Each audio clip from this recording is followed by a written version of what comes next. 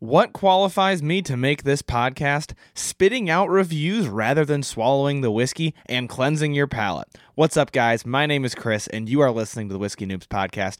And today we have yet another Q&A episode where I answer questions submitted by you guys, the listeners. You can submit your questions every Wednesday on my Instagram story. I'll post a sticker. You can submit your question through there, or you can join the Patreon page if you want to jump the line, because patron questions do get priority and they get answered first. Without further ado, I'm going to get right into it today because we have a lot of questions and we have a lot to burn through. I am not doing a mystery whiskey tasting this episode. I usually do, but I'm not because I'm recording this during dry January. So if you see me sip anything, it is Diet Root Beer that I'm drinking, which is almost gone because I was having some camera troubles. Still working on this new studio setup. I know I said I was going to get going, and here I am rambling. Still working on this new studio setup, though. So lighting, cameras, all that, still working on it. Hopefully you'll see some pretty significant improvements here over the course of the next few weeks if you are watching on the video version or just in my short form content, which is also getting, at least got a lighting upgrade, got one camera upgrade as well. Let's get started on these questions because there's a lot to burn through. Like I said, I love answering these questions. Thank you so much to everybody who submitted a question. Once again, if you want to jump to the front of the line, or if you just want to support the show, if you want to support this new equipment and making better video quality, things like that, please consider joining on the Patreon page. There's going to be a link down in the show notes. If you just go to the description of the podcast, either on YouTube in the video description, on Spotify or on Apple Podcasts, if you click on the episode you're listening to right now and go to the description, then there is the Patreon link down there in the show notes. That is super appreciated. Thank you so much to all of our patrons. Okay, now I'm officially done rambling. Let's get to these questions. First up, I will be answering these. Wow, I'm back to kind of rambling. I will be answering these first few in long form, and then I will go into like a lightning round where I answer them very quickly. I forgot to mention that, and I wanted to make it clear for everybody. Okay. First question comes to us from one of our patrons. Which Bardstown Distillery tour did you go on? It looks awesome. So, I did go visit Bardstown down on the Kentucky Bourbon Trail, and soon I'd like to do an episode, probably after I visit a few more distilleries, and really go over all the different distilleries that I've been to so far. But up to now, it's just been the three. It has been Maker's Mark, and then, of course, Bardstown, and then I have some content coming up on Nulu, which you guys will be seeing here in the future. So those are the three that I've been to. And Bardstown, I want to look up what their tours are. So for Bardstown, I didn't go on a specific tour. I was actually there to check out the distillery, give it a review, create content, that sort of a thing. So I didn't go on any one of the tours, but I did the tour that we took, which wasn't a specific tour, was very similar to their one tour that I don't remember the name of, and so that's what I'm looking up right now. I believe it's, I don't want to say it wrong, but it's something like from beginning to end, like from mash to bottle, or bottle to barrel, something like that. So let's look. I got their website up right here.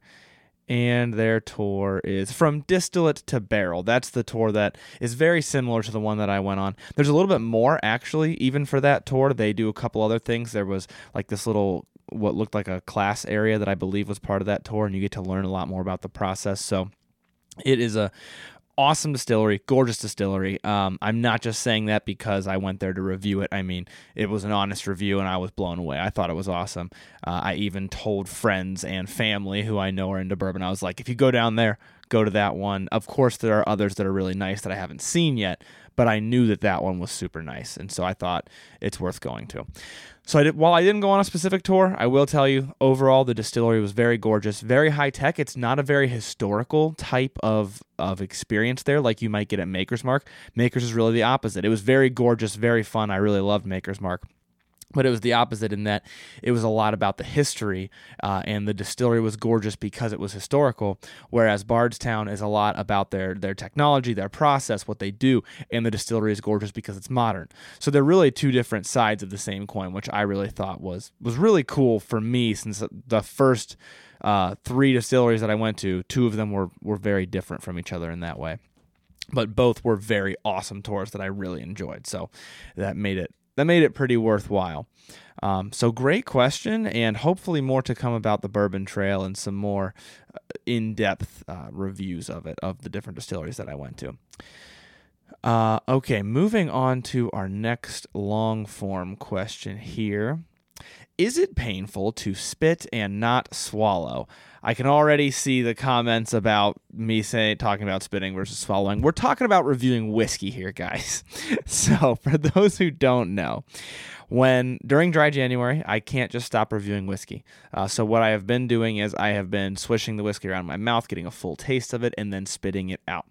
And what I have learned from that is that there's actually a lot of misconceptions about doing that. A lot of people were very unhappy on one of my videos that I said that I was doing that, and they're like, why even drink whiskey? Why even do reviews? This isn't even worth it. What are you doing? And I think a very misunderstood fact about the whiskey world and the whiskey reviewing world is that a lot of people do not drink the whiskey when they're reviewing it, at least not all the time. Of course, a lot of us do enjoy whiskey, and so we do drink it a lot of the time, but we don't drink it all the time. And this is newer for me, but I've been getting to the point even where after dry January, I'll probably have to do this for some of my reviews because I'm just drinking too much in order to keep up with the reviews. But it's not new to the industry. I just had Melissa Rift on from Old Forester. She talked about how she did that. She continued her job as a master taster while pregnant, so she had to spit out all the samples and rinse her mouth out. So it's not uncommon. One of the biggest names in the bourbon industry, at least in the bourbon reviewing industry, Fred Minnick, expert in his craft, and he even says when I'm getting deep into all these reviews, especially when he's putting together his lists and his rankings, he's got to spit them out at some point because otherwise you're just going to be trashed. So that's a common misconception, is that it's somehow going against bourbon reviewing, or whiskey reviewing in general, whereas it's actually very commonplace. Another place that I saw it, actually, speaking of Nulu, there will be a lot more content coming up for Nulu. But when we were tasting through some things in order to get an idea of some of the profiles of some of the barrels, we had to spit out the samples we were tasting because you just can't do that all day long. It's just not feasible. So, and that was, they're writing down those notes to actually understand for blending later. So it's not uncommon at all. This happens all the time. That's the point that I'm trying to make. Now, aside from it being common, is it okay? Like, am I still going to be able to properly review things? Yes. And this was something that I was really a test run for dry January this year. That's why I haven't done it so far. I've been nervous that I wouldn't be good at it. As at first, it was a little strange. And at first, I think I was lacking a little bit in my ability to still taste it. I don't know why. I don't know if it's because of the way that it dissolves in your mouth whenever you have swallowed it and there's still some in your mouth versus spitting it out. I'm not 100% sure, but I figured it out after a couple of test runs. And truly, you can get a lot of flavor. It tastes like, I don't know how to describe it other than it tastes almost exactly the same as when I'm spitting or when I'm swallowing the whiskey. So I would just say, if you haven't tried it, maybe try it, and it isn't what a lot of people think it is. I also say that to say, for those who like to try whiskey to do tastings but don't like to become intoxicated, it's a feasible option. It's not pretty, and it doesn't look the tastiest. I highly recommend, if you're going to spit into like a vessel, making it a vessel that you can't see through because it looks gross. If anybody grew up around tobacco like I did, not necessarily in my family, but in my area, a lot of the people that I knew were big into chew, into like different forms of smokeless tobacco. And it looks like that. It's gross. And if you've ever seen somebody spit into a clear bottle, it looks pretty darn similar. But regardless of how it looks, you can still get the full effect of the whiskey in terms of the taste, and you don't have to worry about becoming intoxicated. So that's my little plug for it, but more so to explain that this is very commonplace, especially in spirits reviewing and judging and ranking, because you can only drink so much before you're intoxicated and your rankings aren't any good anymore. You know, if I were to be putting together a ranking like Fred Minnick does, for example, and I was putting together my top 10 or top 100 like he does of the year, you have to do a lot of that in sittings. And you probably wouldn't want to know my list if I was swallowing all of it, because every first one that I reviewed would get a harsh review, and every sit down, the last one that I reviewed would get a killer review because I'd be in a great mood by the end of it. So it's very commonplace, and just, I guess, don't have the heebie-jeebies by it. And I think it's useful. I think it's useful, especially for those who want to do multiple different tastings. They don't want to become intoxicated. Or if you want to do a tasting, you want to try out a new bottle and you have to be somewhere, so you're going to have to drive, so you don't want to drink it, you can spit it out. That's my plug, I guess. It's a weird hill for me to die on. I never thought I'd hear myself say that, but that's where I'm at, I guess. The next one, I wanted to answer this one a little bit longer because I feel like I don't talk about Four Roses enough. How does the Four Roses product line stack up in terms of value and general quality? The Four Roses product line, in my opinion, is mostly very good. I have really enjoyed what I've had from Four Roses. I think their run-of-the-mill $20-ish plain label bottle, I think it's 80 proof or 90 proof. It's good. It's not my favorite in that price range. I'll probably revisit it again here soon because I know a lot of people love it. It has almost like this cult following online. So I want to give it another fair shake. For me, it's just okay. It is good, though. Like it's not a waste of money to buy by any means. But then their other stuff is really good. So Four Roses small batch, very tasty. Four Roses single barrel, you're moving up from like $40 to like the $45-ish, maybe $50 now. Four Roses single barrel. Delicious. I love Four Roses single barrel. Obviously, it depends on the barrel that you get, but I've been impressed by what I've had from that. And then moving up to like $60, you've got Four Roses small batch select. Super confusing because it's very similar bottles to small batch. One of them's just $20 more. And it amps up the flavor even more. It's got like a really nice flavor to it. Very full bodied. You get those high rye spice notes. And then I do have one single barrel from them, which was a single barrel pick, I should say. It was a store pick. So it was a Four Roses single barrel strength.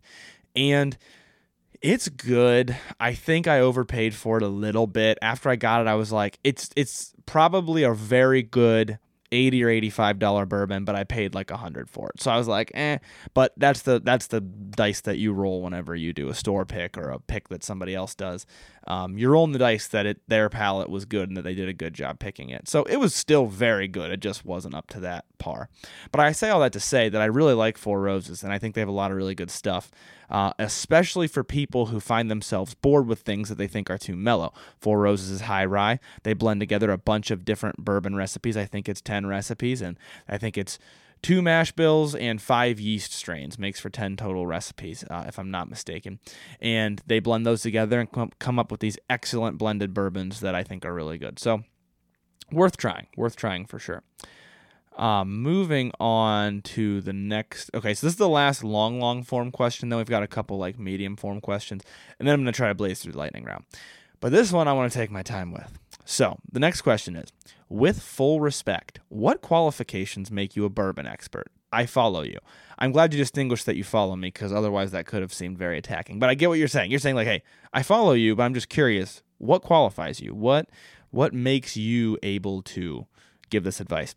And I love this question because I haven't visited it in a while.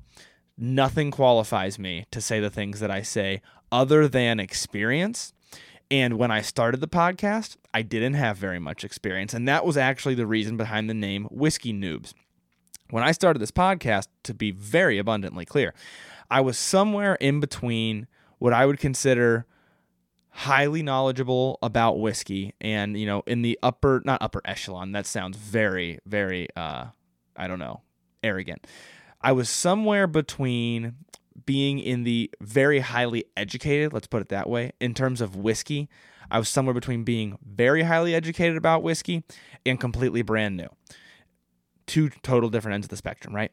And that's why I started the podcast, was because I thought I'm right here in the middle where I know enough about whiskey to be useful, but I don't know so much that I forget what the new people want to hear about. And that was really the premise behind the podcast. And in the early episodes, I said, listen along with me, and I'm going to learn along with you. And a lot of this stuff I don't know, I'm going to research it in order to learn more about it. Now, nowadays, I'm giving my opinion on all kinds of reviews, all kinds of blind tastings, all kinds of tips and tricks. What qualifies me for that? Just experience. I haven't been drinking super long. I always get comments about how young I am. But I have been very consistently learning as much as I can every week for the past 3 years since starting this podcast. Not only learning everything that I can, reviewing everything that I can, thus the reason that I can't be swallowing every review anymore, and teaching friends and trying to express to friends different tips and tricks, and then seeing when I tell them those tips and tricks, what helped, what didn't help. And same thing, not just with friends, but also with people that I meet online, giving tips and tricks, and then seeing people in my comments. This thing that you said helped. This thing that you said did not help at all. And through all that, I have really, really expanded my knowledge. And I've still got a long ways to go. There's no way I could be an expert or what I would consider like a guru for whiskey in this lifetime. It seems almost impossible for anybody. But I am learning a ton about it. And I can say with some confidence, without any attempt to be arrogant, any attempt to say that I am so good at what I do. I don't mean it like that. But I can say with some confidence that I have refined my palate significantly. And I don't just say that to say like, yeah, I've gotten such a developed palate that it puts me ahead of other whiskey drinkers. I don't mean it in that way at all. What I mean is I've gotten very good at picking out nuance to the point that I've even noticed, and this is a newish, like last 6 months to a year new, I've even noticed with some foods I can pick out things in them, and I'll be like to my wife who made it, oh, does this have a little bit of that in it? And she'll be like, oh yeah, it does. I've really, really worked on exercising that sense. At the end of the day, it's very much like a muscle. I'm not bragging about having some elite genetics. I am saying I've put in the work to exercise that muscle, and I can honestly say I feel that I've gotten very good at it. So that still doesn't qualify me to tell you what to do or to tell you what to buy or any of those things. And that's kind of a big theme of the show. I'm not telling you what to do. I'm telling you my opinion, and I'm also telling you different facts about history or about whiskey or any of those things that I find typically from multiple sources. When I'm doing my research, you'll notice I'm also often talking about multiple different sources. So that is really where I'm coming from here. And then when it comes to the reviewing, I always try to do the objective stuff and then my subjective stuff, which I've really started to add in my subjective stuff because people were saying, you're riding the fence too much. And I heard that. I get it. I wasn't really trying to ride the fence. I was trying to say these type of people will like it and these type of people won't. But people want to know my opinion, I've realized, which is weird. But I'm starting to give that opinion now as well and saying, hey, for me, this is worth the money. For me, this is not worth the money. Those sorts of things. That was quite the rabbit hole for me to go down, but hopefully it made sense. I guess to summarize all that is to say, I'm not qualified in any way other than I feel, especially if you've been listening from the beginning, that I have worked my way to this point. And I think if you've been listening from the beginning, then that really shows. I don't have any type of official certification. There are different ones online that I have debated getting or not getting, not because I don't want to, as much as I'm not sure about how terribly honest those programs are. I need to do more looking, and I'm not trying to diss anybody who does any of those types of programs where you basically pay them money to take a class to get a certificate.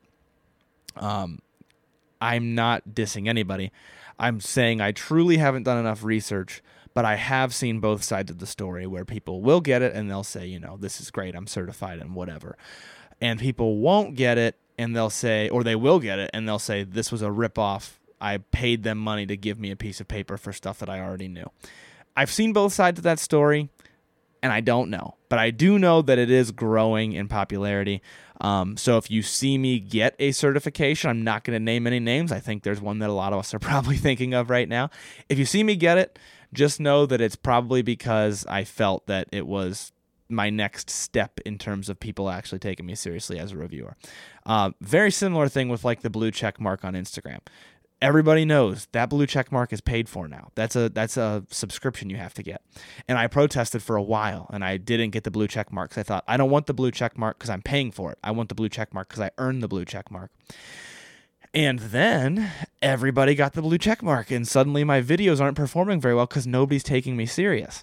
And I just realized, I guess I just have to get the blue check mark the not fun way because everybody else is. And if I don't, my content just doesn't show up for anybody. I mean, I hit a very, very hard plateau. If you've been following along and checking my follower count, you'll know I hit a very hard plateau. And that's just the price that they make you pay in order to be in this business, in order to make content. I don't want to let it ever affect my authenticity. And so if I were to get a certification, just like I said with the blue check mark, I was honest with you. I think it's bullcrap, to be frank about it. Just like with that, if I get any kind of certification, I'll probably let you know whether I think it's worth it or not. And I have a sneaky suspicion, maybe not even the one that I'm thinking of, but I have a sneaky suspicion there are definitely certifications out there that you could learn the equivalent amount by listening to this podcast, probably. I have a very sneaky suspicion that that's the case, but I will still look into them, and I'm not dissing them at all. That is that's a baseless claim I just made. It's an opinion. I could go take some of these and be like, wow, I learned more than I expected to, or I can see how your average person would get a lot from this. That could totally be the case. Anytime somebody's like, hey, pay me for a piece of paper, I fell for that once in college, and so I'm a little bit suspicious, especially when it's not a college, an accredited university, So, very long answer to your question, but a very important question, and so that's why I wanted to take my time with it. Now, moving on to the next question. This is kind of a halfway long one, mainly because there's other episodes that I'll reference you to, so I don't want to take up too much time with it. What's the best way to cleanse the palate between tastings? So I have done multiple palate cleanse episodes where I've tried multiple different palate cleansers. You can go back through and find those. I don't know the numbers off the top of my head, but I've done them. And I will summarize briefly. Well, first of all, I'm going to do more, but I'll summarize briefly.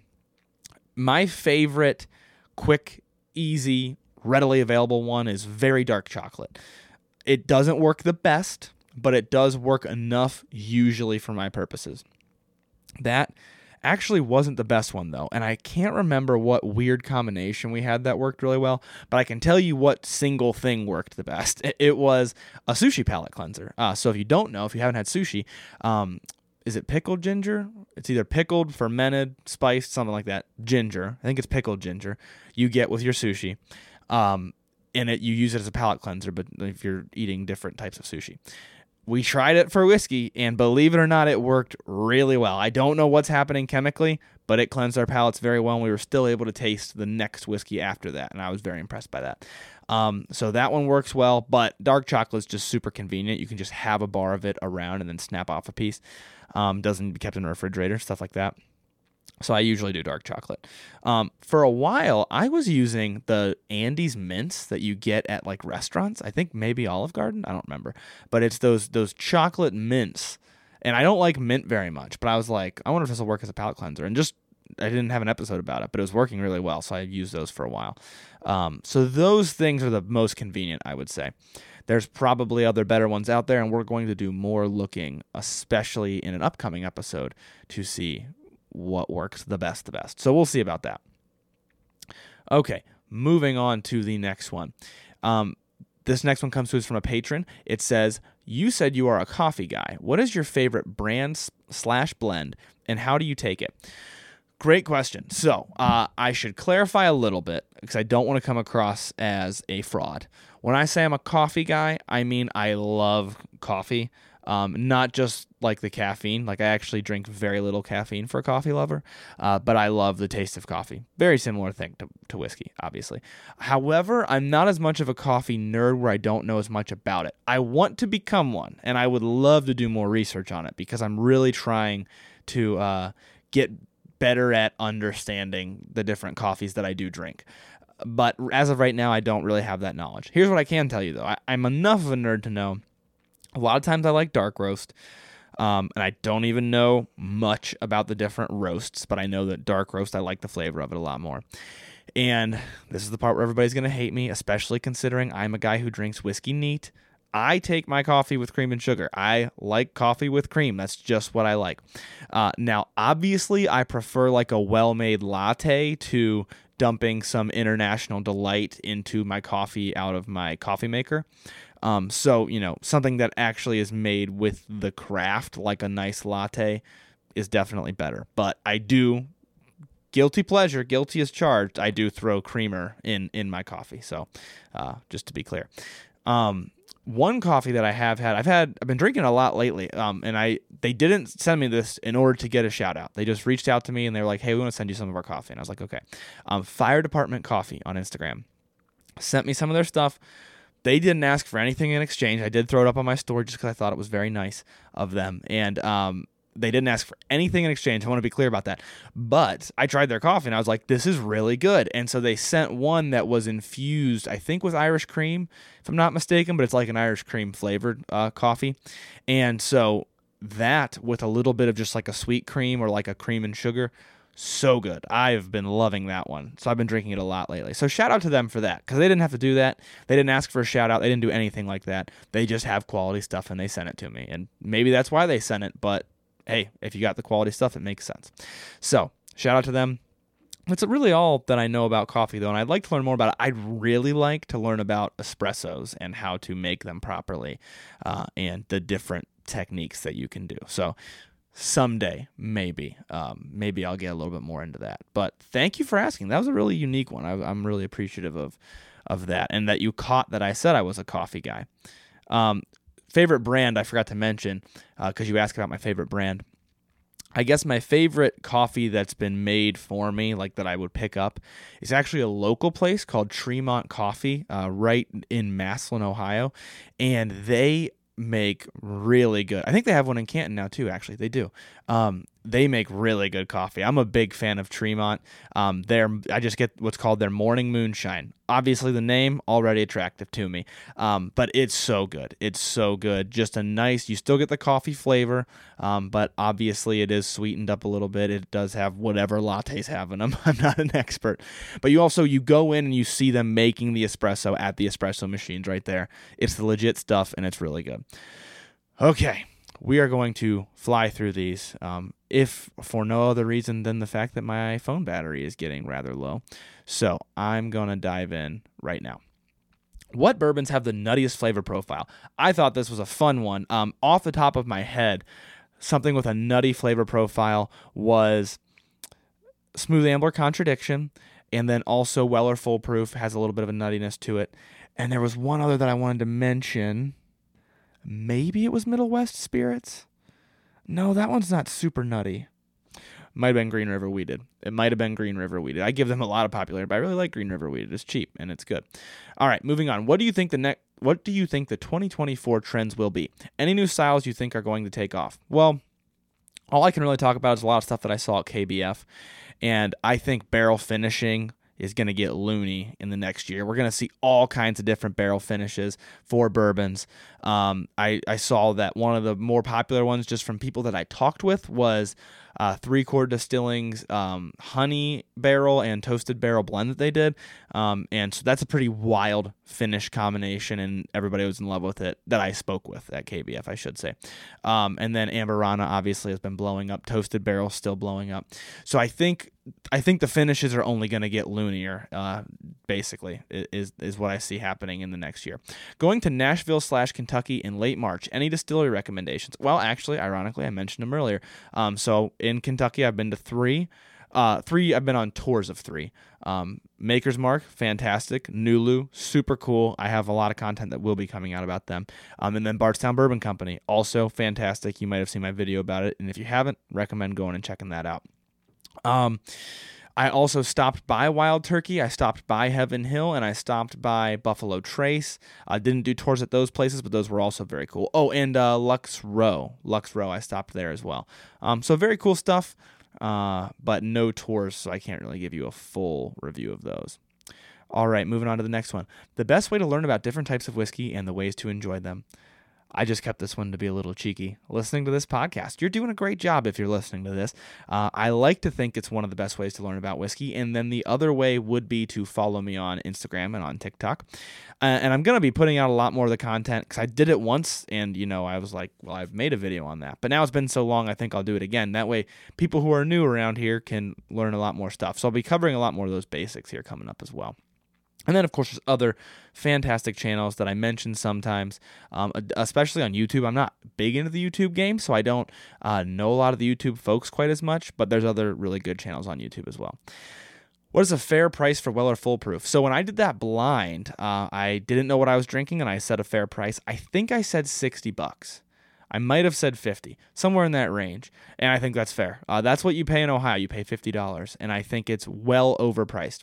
Now, subjectively, I do really like the flavor profile.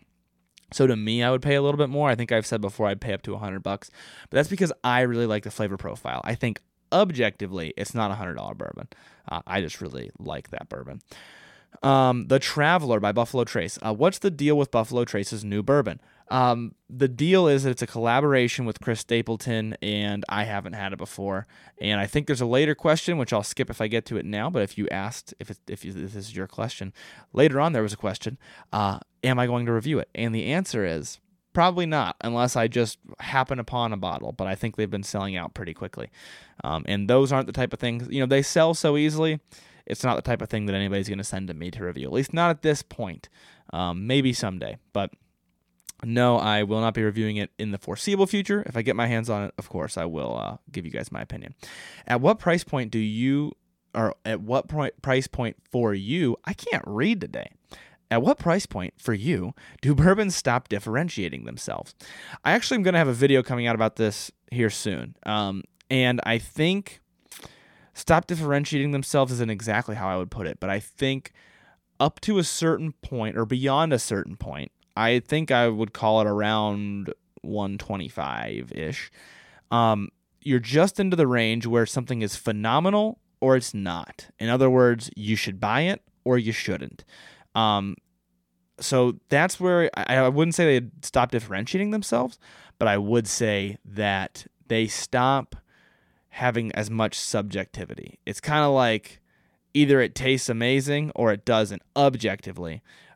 Whereas subjectively, you might not like the profile. Like it might just be amazing in terms of the body and the amount of flavor, the harshness, those sorts of things. But it might not be your flavor profile.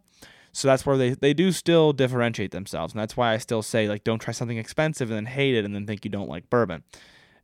They always are going to taste a little bit different. What's the best way to learn to taste all the notes and nuance? More videos coming out about this too as well, but by far my favorite is blind tastings. Without a doubt, if you can't do blind tastings, then just side-by-side tastings. Can you tell us about Heaven Hill Bottled and Bond? Is it good?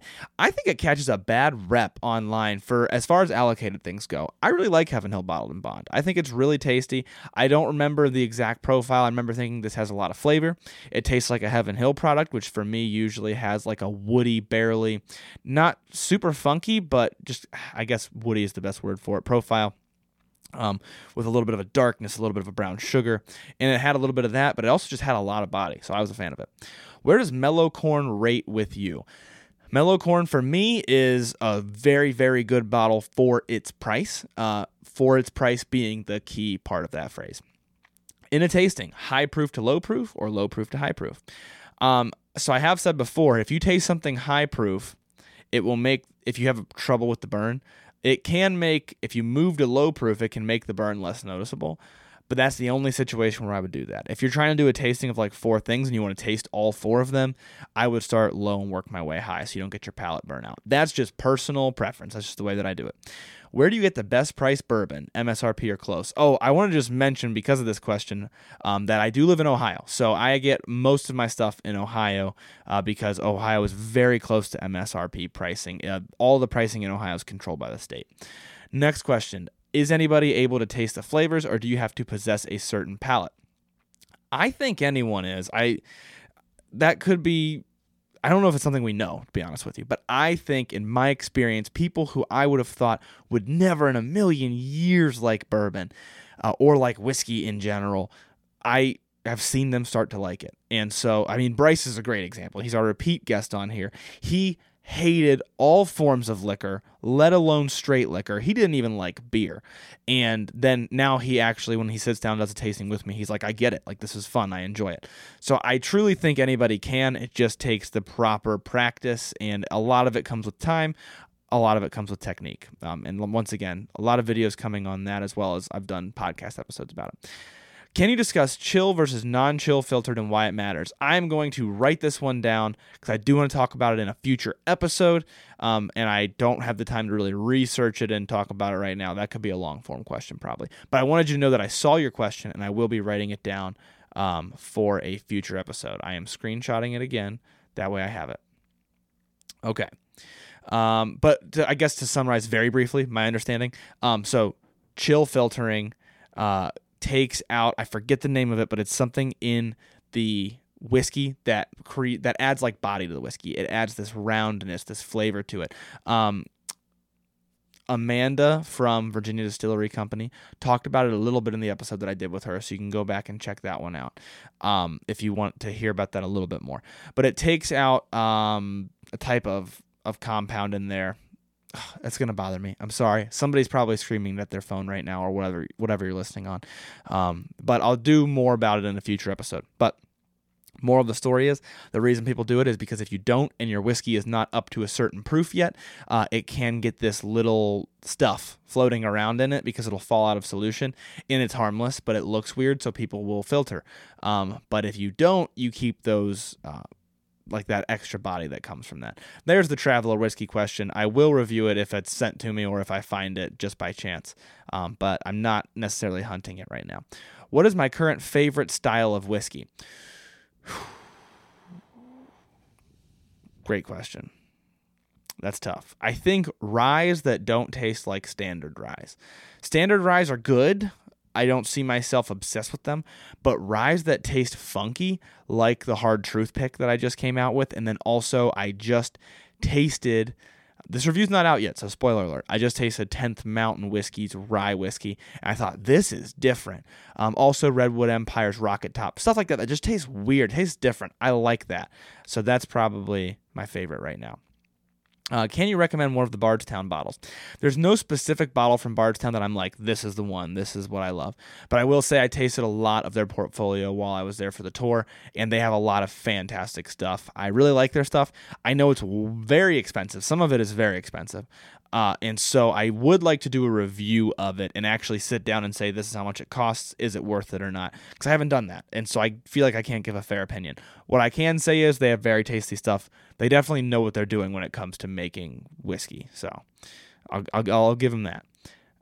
Which distillery will I visit next? Excellent question. I don't know yet. I would definitely like to do some stuff with nearby distilleries in Ohio. And then I would, of course, like to make it back down to the Bourbon Trail again. At least I would like to try to make it once before Kentucky Bourbon Festival. If not, maybe extend Kentucky Bourbon Festival and see some stuff while I'm in town. So we'll see. But maybe my next distillery will actually be in Ohio. So we'll see about that, and maybe semi-close to me. For newbies, what are some thoughts, tips, tricks for moving to higher proofs? Honestly, I think a lot of it comes with time. At least for me, a lot of it came with time. I just naturally started liking higher proofs. I wouldn't push it. I wouldn't force yourself. Enjoy those 80 and 90 proofs, especially because they're significantly less expensive.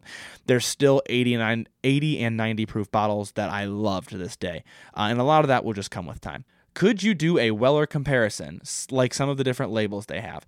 Yes, I could. I actually did talk about all of the, almost dropped my phone, all the different Wellers in episode number 69. So you can go through and listen to that where I compare. I did a tasting of, I think it's 6 labels, the main 6 labels. What do we got? Special Reserve, Antique, 12-year, Full Proof, Single Barrel, and CYPB. I talked about those.